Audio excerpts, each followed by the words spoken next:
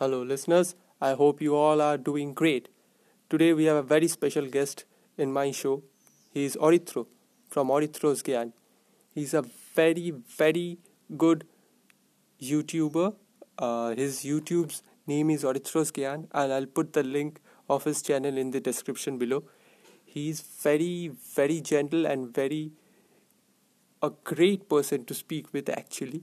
Um, Today he was very grateful enough to give me such great time on a short notice and give me a brief interview. He has a great message for all the YouTubers and all the aspiring YouTubers and filmmakers. Do stick around. And today's interview is in Bengali. That's our mother language. So stick along, and I promise you, you all will have a great time. তো বলছি তুমি তো আমারই মতন engineering করেছো তো আমি যেরকম ইঞ্জিনিয়ার তুমিও তেমনি ইঞ্জিনিয়ার তো ইঞ্জিনিয়ারিং থেকে ক্রিটিক এই জার্নির ব্যাপারে তুমি যদি প্রথমে একটু বলো। দেখো ব্যাপারটা খুবই অর্গানিক। অ্যাকচুয়ালি আমি 2014-এ মানে আমি ফিল্ম ছোটবেলা থেকে প্রচুর দেখতাম, মানে সংখ্যায় প্রচুর বেশি। নর্মালি যারা লোকে সিনেমা দেখে তার থেকে সংখ্যায় বেশি দেখতাম। বাট মানে mostly mainstream Hollywood film, Bollywood তো দেখতাম, বাংলাও দেখতাম।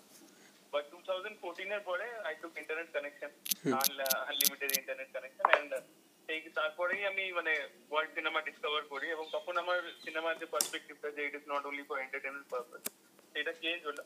তো তারপরে আমি ধীরে ধীরে কলেজের টাইমে ওগুলো সব এক্সপ্লোর করি, প্রচুর সিনেমা, like Korean film, French film.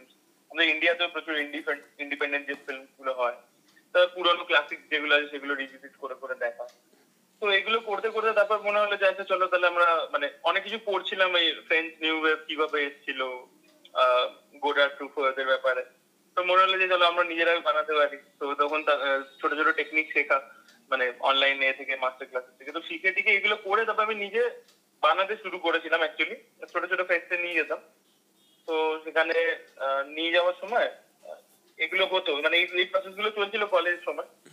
তারপরে আমি মানে ঠিক ওই যে শর্ট ফিল্মটা বানাতাম, আমি অডিয়েন্স পাচ্ছিলাম না। মানে আমি এটা পার্সোনালি মনে করি যে আমার ফিল্মটা আমি অডিয়েন্সকে দেখাবো, তাদের ফিডব্যাক কিছু আসবে। হ্যালো, হ্যাঁ হ্যাঁ, আমি শুনছি, বলো। হ্যাঁ, তো তো আমি ওটা যে মানে পাচ্ছিলাম না, এটা অডিয়েন্স পাচ্ছিলাম না। তো আমার কিরণ দত্ত বঙ্গাই, যে এখন এখানকার ইউটিউবার, তো সে তখন ইউটিউবে খুব সাকসেসফুল হয়ে গেছিল। তো আই থট যে বাংলা কন্টেন্ট যখন লোকে দেখছে, সো লেটস ট্রাই সামথিং। তো তখন ইউটিউবে আমি মনে করলাম যে আমি প্রচুর ফিল্ম দেখি, বাট এইগুলো খুব ইন্ডিপেন্ডেন্ট ফিল্ম, এইগুলো একটু সামনে আসা উচিত। তো মুক্কাবাজ এরকম কিছু কিছু সিনেমা নিয়ে আমি ভিডিওস বানাতে শুরু করি, অনুরাগ কাশ্যপ, মুক্কাবাজ, এরকম ছোট ছোট কিছু ফিল্ম নিয়ে। তো তখন প্রথমে ভালো রেসপন্স আসেনি। তারপরে ওইটা নিয়ে মানে আমি দেখো, আমি নিজেকে ওই ক্রিটিক বলি না, মানে তুমি যেটা বললে, মানে আমি অ্যাজ অ্যান অডিয়েন্স, মানে আমার যে ফিল্মটা ভালো লাগছে, এবার আমি প্রচুর যেহেতু ফিল্ম দেখছি, হয়তো আমার একটা পার্সপেক্টিভ চেঞ্জ হচ্ছে দিন দিন যত সিনেমা দেখছি। আমি এক সময় স্লো ফিল্ম দেখতে পারতাম না, আর এখন আমার মানে আমি লাভ ডিয়াস বলে একজন ফিল্ম মেকার আছে, তো ওনার ফিল্ম দেখি, উনি ইন্দোনেশিয়ান ফিল্ম মেকার। তো এত স্লো ফিল্ম হয়, মানে ওনার সিনেমা বিশাল লম্বা, মানে 6 ঘন্টার সিনেমা। So I just love everything about that film, because প্রতিটা ডিটেলকে ছোট ছোট ভাবে ক্যাপচার করা। তো আই থিঙ্ক ওটা এটা অডিয়েন্সের পার্সপেক্টিভটা চেঞ্জ হচ্ছে। তো সেটাকেই আমি লোকের সামনে রাখতে চাই এবং কিছু ফিল্ম সাজেস্ট করতে চাই, এরকম ভাবেই। মানে এটা খুব অর্গানিক একটা প্রসেস, ওরকম কোনো প্ল্যান বা কিছু না। আর আমি ট্রেন্ড নই একেবারেই, মানে কোথাও থেকে ট্রেনিং নেওয়া বা কিছু করা না। কিন্তু কিন্তু অনেক ক্রিটিকরা দেখেছি যারা জাস্ট বলে দেয় যে এই বইটা ভালো, এই বইটা এই কিন্তু তুমি খুব টেকনিক্যালি কথা বলো যে এর সেট ডিজাইনটা ভালো, এর এইখানে খামতি হয়েছে, এখানে এডিটে খামতি গেছে, এর ধরো স্ক্রিপ্টিংয়ে খামতি গেছে, বা এর এখানে যে এডিটে যে দুটো সিন হয়তো মিসম্যাচ করছে, ডিজলভ দিয়ে মিলিয়ে দেওয়া হচ্ছে। তো এই টেকনিক্যাল নলেজগুলো অনেকেরই অনেক যারা নিজেদের ক্রিটিক বলে কিন্তু পাওয়া যায় না, কিন্তু তোমার ভিতর খুব স্বচ্ছভাবে পাওয়া যায়। থ্যাংক ইউ, বাট মানে এটা বিকজ আমি ওই মেকিংটার ব্যাপারে পড়াশোনা এখনো করি। এবং আমার মনে হয় যে ফিল্মের 50%, মানে এটা তুমি নিশ্চয়ই জানবে, তপন সিনহা খুব বড় ফিল্ম মেকার, উনি বলেছিলেন যে film is 50% technicality, 50% creativity. So I think creativity-টাকে আমরা appreciate করি, definitely that should be appreciated, but the technical part should be also appreciated, because আমরা ডিরেক্টরকে প্রাধান্য দিই, অনেক সময় অ্যাক্টরদেরকে প্রাধান্য দিই, বাট কোথাও সিনেমাটোগ্রাফার প্রশংসা পায় না, বা ধরো কোথাও ওই সেট ডিজাইনারটা প্রশংসা পায় না। ইভেন আমি তো বলবো এটা এক একটা ফলই ইম্পর্টেন্ট। আমি যদি সাউন্ডটাকে সরিয়ে দিই তোমার সিনেমা পুরো শেষ হয়ে যাবে। তো এক একটা ফলি সাউন্ড অব্দি খুব ইম্পর্টেন্ট। তো সেইগুলোকে আই থিঙ্ক আরো বেশি করে অ্যাপ্রিসিয়েট করা উচিত, সেটা মানে পুরো ইন্ডিয়া বেসিসে। ফরেনে কিছু আমি ক্রিটিক আছে তাদের পড়েছি, তারা প্রতিটা টেকনিক্যাল অ্যাসপেক্টকে ধরে ধরে বলে। তো সেখান থেকেই নেওয়া, আমিও চেষ্টা করছি, আমিও শিখছি, মানে আরো মাইনিউট ডিটেলস আছে যেগুলো আমি মানে ধরার চেষ্টা করবো, মানে ফিউচারে আশা করবো। মানে আমি যত স্টাডি করছি আরো জিনিস লাগছে। যে ডিরেক্টর যত কম সাউন্ড ইউজ করবে, আমি রিসেন্টলি একটা জিনিস ডিসকভার করেছি, সত্যজিৎ রায়ের একটা ইন্টারভিউতে আছে, সে তত বেটার ডিরেক্টর, বিকজ সাউন্ড দিয়ে তুমি অডিয়েন্সকে অনেকটা ম্যানিপুলেট করতে পারছো। তো এই ব্যাপারগুলো যত আরো মানে আমি শিখবো, তত বেশি আমিও যে ফিল্মটা দেখছি সেখান থেকেও নিয়ে, এবং আমার মনে হয় অডিয়েন্স যত অ্যাওয়্যার হবে তত কি হবে যে সে অ্যাপ্রিসিয়েটও করতে পারবে, এবং তাকে যে মানে বোকা বানিয়ে ওই পয়সা কেউ কামিয়ে নিচ্ছে না সেটাও মানে অনেকটা রিয়েলাইজ করতে পারবে। তো আই থিঙ্ক এইভাবেই মানে আচ্ছা, আমি জানি না, মানে আমি এইভাবেই শিখছি, মানে আমিও শিখছি, আই এম ইন দ্য মানে লার্নিং কার্ভ। অবভিয়াসলি। আচ্ছা, এটা বলে অরিত্রস জ্ঞান টু ফিল্ম কম্প্যানিয়ন, এই জার্নিটার ব্যাপারে একটু বলো। তো it is also very organic journey. মানে কি হয়েছিল যে একটা ফিল্ম রিলিজ করেছিল 2019 which was Kabir Singh. হ্যাঁ, So I personally like তোমার একটা ওপেন লেটারও ছিল ফিল্ম কম্প্যানিয়নে। yeah. হ্যাঁ, So after that open letter and all, so I got a mail from them. So we have seen your video and we think that you're a good speaker and we think that we can work together and we can completely like মানে ওরা ওইটা নিয়ে আমায় কোনো pressurise করে, তুমি দেখবে that video is still there in my channel and it's like 50,000 views এর উপরে গেছে. So they had no problem with that video. They said, because I was completely respectful of the person, I was not bashing her, I was just telling my opinion that I think that the review was not appropriate, that was a bit agenda based. So then that happened, then we designed the setup and after that একটা পর একটা film করা, দেন interviews করা, এখন যেটা অনেকদিন বন্ধ আছে বাট অনলাইনে আমি করছি through Zoom meetings and all. তো এইভাবেই মানে এগুলো খুব অর্গানিক ভাবেই হয়েছে, মানে আমি থ্যাঙ্কফুল যে হয়েছে। মানে আমি জানতাম না যে বম্বেতে বসে আছে কেউ, সে দেখছে কাজটা, দেখে ফেলবে এবং তারপরে এ করবে। আচ্ছা আচ্ছা, এই ইন্টারভিউতে বলছি, এখন তো অনেকেই তোমার কাছে আসে, মৈনাক ভৌমিক হোক বা সৌরভ হোক, তাদের শোজ আসে, মুভিজ আসে, সেগুলো প্রমোট করতে। এখন তো ঠিক আছে, ইনিশিয়াল স্ট্রাগল কীরকম হতো যে আচ্ছা ইন্টারভিউ পাওয়ার, বা যে জিটারগুলো হতো, মানে যে টেনশনটা হতো আচ্ছা ইন্টারভিউ নেব, সেইগুলো এখন কীরকমভাবে তুমি ওভারকাম করছো? আমার যেটা আমাকে অডিয়েন্স বলে যে আমি ইন্টারভিউ নেওয়ার সময় একটু শাই, মানে আমি একটু হাসি, একটু লজ্জা পাই, মানে এরকম আমার হয়। এটা আমার মনে হয় because I am not trained, মানে I don't know how to take an interview. মানে আমি জাস্ট যেগুলো আমার মনে হয় যেটা জিজ্ঞেস করা উচিত আমি সেগুলোকে ভেবে ভেবে লিখি আর জাস্ট আমি প্রশ্ন করি। And because I like the medium very much এবং I have seen their films from when I was growing up.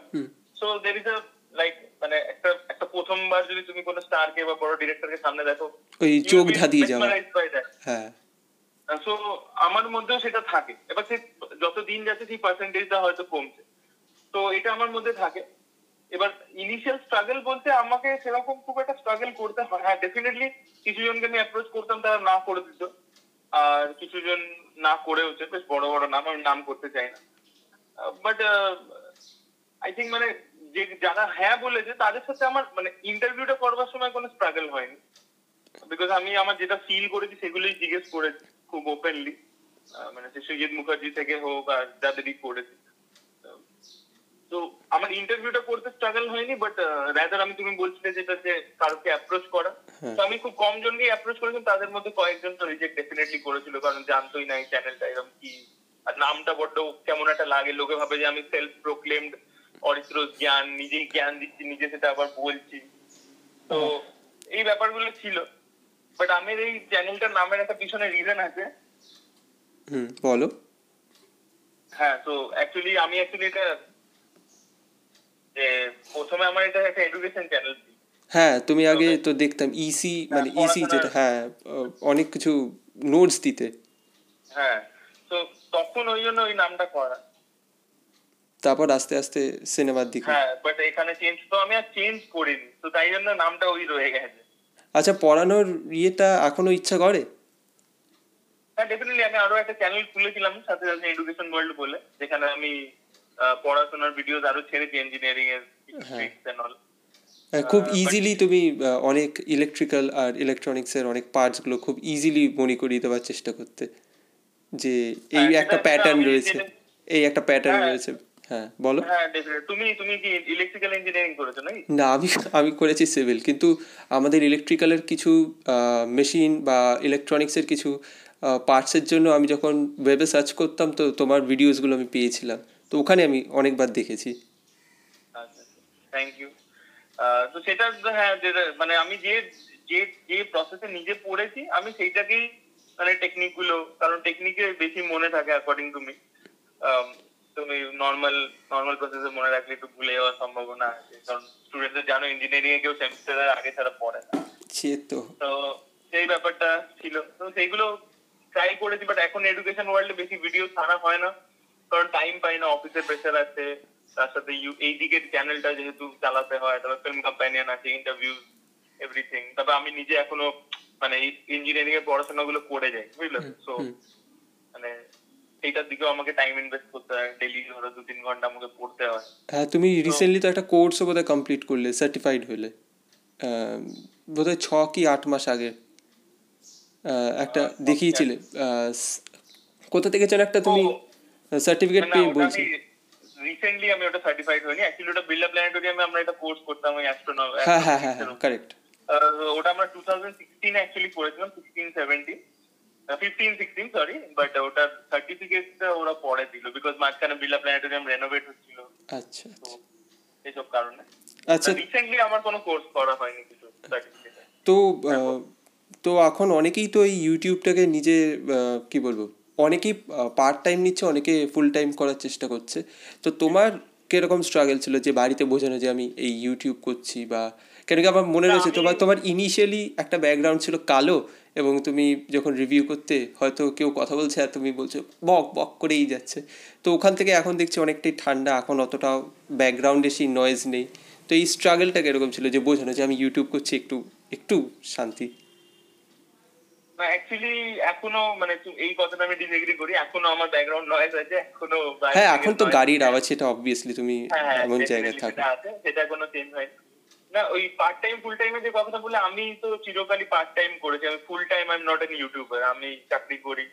তো মানে আমি তো পার্ট টাইম কখনোই করিনি। হ্যাঁ, কলেজের সময় যখন শেষের দিকে ট্রাই করছিলাম তখন বলতে পারো যে কলেজের সাথে সাথে করছিলাম, সেটাকে তুমি ফুল টাইম পার্ট টাইম যা বলতে পারো। আর তারপর তো আমি চাকরিতে ঢুকেছি, চাকরির সাথে সাথে এটা প্যারালালি করি, তো পার্ট টাইম তো না। আর আমি যেটা করতে চাই অ্যাকচুয়ালি, মানে আমাকে অনেকে জিজ্ঞেস করে যে why can't you can't afford a level, মানে why don't you do that. মানে আমি ফিল্ম কোম্পানির ভিডিওস গুলো আমরা ডিএসএলআর এ শুট করি, so why don't you shoot this videos that you put up on your own channel with DSLR?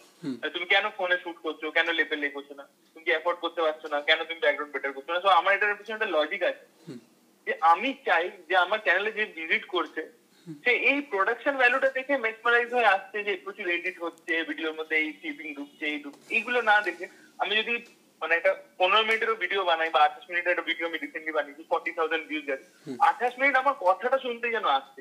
এই যে এখন তুমি কথা বলছি, আমরা দুজনকে দেখতে পাচ্ছি না, জাস্ট কথাটা যদি শুনে তাতে যদি লোকে আসে, আই থিঙ্ক আমার কন্টেন্টটা তাহলে বেটার বাকিদের থেকে, বিকজ বাকিরা ভিজুয়াল মেসমারাইজেশনটা বেশি দিচ্ছে। হ্যালো, হ্যাঁ হ্যাঁ হ্যাঁ হ্যাঁ। তো এটা আমার এটা পার্সোনালি মনে হয়। আর দ্বিতীয় যে পয়েন্টটা আমি প্রুভ করতে চাই, যে প্রোডাকশন ভ্যালু, মানে এটা নতুন যারা করছে, যে প্রোডাকশন ভ্যালু ম্যাটার করে না, যে আমার প্রচুর দামি ক্যামেরা চাই, লেভেল চাই, একটা ভালো ব্যাকগ্রাউন্ড চাই, প্রচুর কিছু চাই, আমাকে নিজেকে দেখতে ভালো হতে হবে, এই করতে হবে, এই যে জিনিসগুলো, এই যে ট্যাবুগুলো যেগুলো লোকের মাথায় একটা মানে স্টেরিওটাইপ আছে, সেটাকে ব্রেক করতে চাই। যে আমি এক জামা পরে 10টা ভিডিও বানিয়েছি, আমি চুল আঁচড়াইনি এরকম অবস্থায় ভিডিও বানিয়েছি, ভিডিওর মধ্যে লাইটিং ঠিক নেই, পিছনে প্রোডাকশন ভ্যালু ঠিক নেই, বাট তাও দ্য ভিডিও উইল ওয়ার্ক। মানে কন্টেন্টটাই হচ্ছে আসল। হ্যাঁ, মানে যে মেইন যে জিনিসটা যেটা তুমি বলছো, দ্যাট উইল ম্যাটার। তো এটা আমার থিওরি, যেটা আমি প্রুভ করতে চাই। তো এইটার জন্য এটা এইভাবে করা। আচ্ছা, তুমি তো অনেকগুলো জিরো বাজেট বা no budget movies, short films করেছো, ইয়ের জন্য ইউটিউবেই করেছো, তো বড় কাজ করার ইচ্ছা হয় না? বা অনেকেরই করার ইচ্ছা হয় না, মানে দেখো আমাদের নিজেদেরই একটা 3 জনের টিম আছে, তো আমরা সেইটার মধ্যেই মানে জোগাড় যন্ত্র করে চেষ্টা করেছি 2-4 বার কথা টথা বলে, বাট যা মানে প্রোডাকশন ধরে আর কি, মানে কোনো প্রডিউসার ধরে, বাট সেটা ওয়ার্কআউট করেনি। কারণ যে প্রডিউসার আছে, আমি এটা নিয়েও একটা ভিডিও বানিয়েছিলাম যে সে বলে যে আমার বউকে কাজ করতে হ্যাঁ হবে, হ্যাঁ, ডার্ক ট্রুথ অফ টলিউড।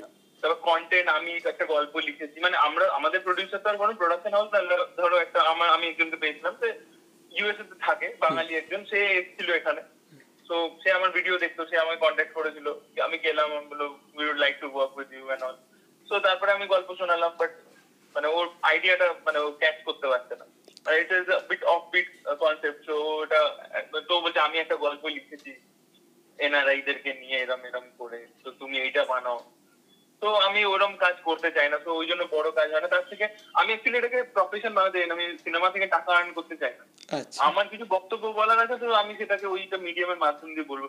এখন তুমি যেরকম তোমার কিছু বলার থাকলে, আমি দেখছিলাম তুমি একটা ভিডিও করেছিলে ডায়েটের ওপর তোমার চ্যানেলে, আই থিঙ্ক, তো তুমি যে তোমার বক্তব্যটা বলছো, তো তুমি তোমার বক্তব্যটা তো রাখছো না, তো আমিও যেন আমার বক্তব্যটা রাখার মিডিয়ামটা হচ্ছে ওটা, তো আমি ওটার মাধ্যমে আমার বক্তব্যটা রাখতে চাই, জাস্ট দ্যাটস ইট। মানে আমি পয়সা রোজগার করতে চাই না ওখান থেকে। আচ্ছা আচ্ছা, এই যে তুমি এখন এত বিভিন্ন স্টার বা বিভিন্ন ডিরেক্টর তো সবার ইন্টারভিউ নিচ্ছ, তো আমি বলতে চাইছি না, বাট এরকম তো অনেকবারই হয়েছে, কেউ তোমাকে ফেরত এসে ব্যাশ করে দিয়েছে, তুমি আমার আমার আমার যে প্রোডাক্টটা রয়েছে তার ব্যাপারে এরকম কেন বললে।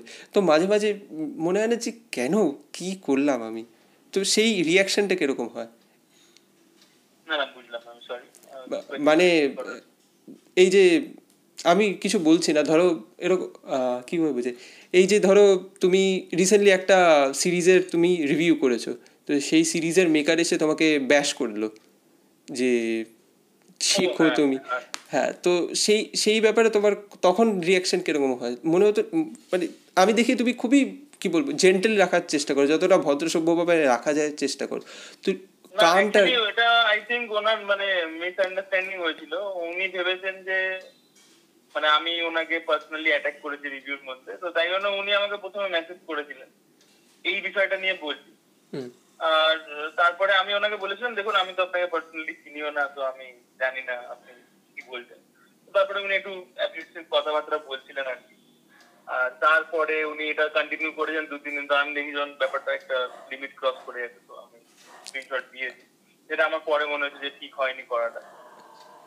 আর আচ্ছা, এখন তো দেখছি যে কমার্শিয়াল সিনেমা খুবই খুবই বাজেভাবে মার খেয়ে যাচ্ছে, তো তুমি তো এত এত বিভিন্ন দেশের বিভিন্ন জায়গার, সাউথ হোক, ইন্দোনেশিয়ান হোক, কোরিয়ান হোক কি আমেরিকান হোক, সব রকমের সিনেমা দেখছো, তো তোমার মতে এখন কমার্শিয়াল মুভিজের কি ইমপ্রুভমেন্ট করা দরকার?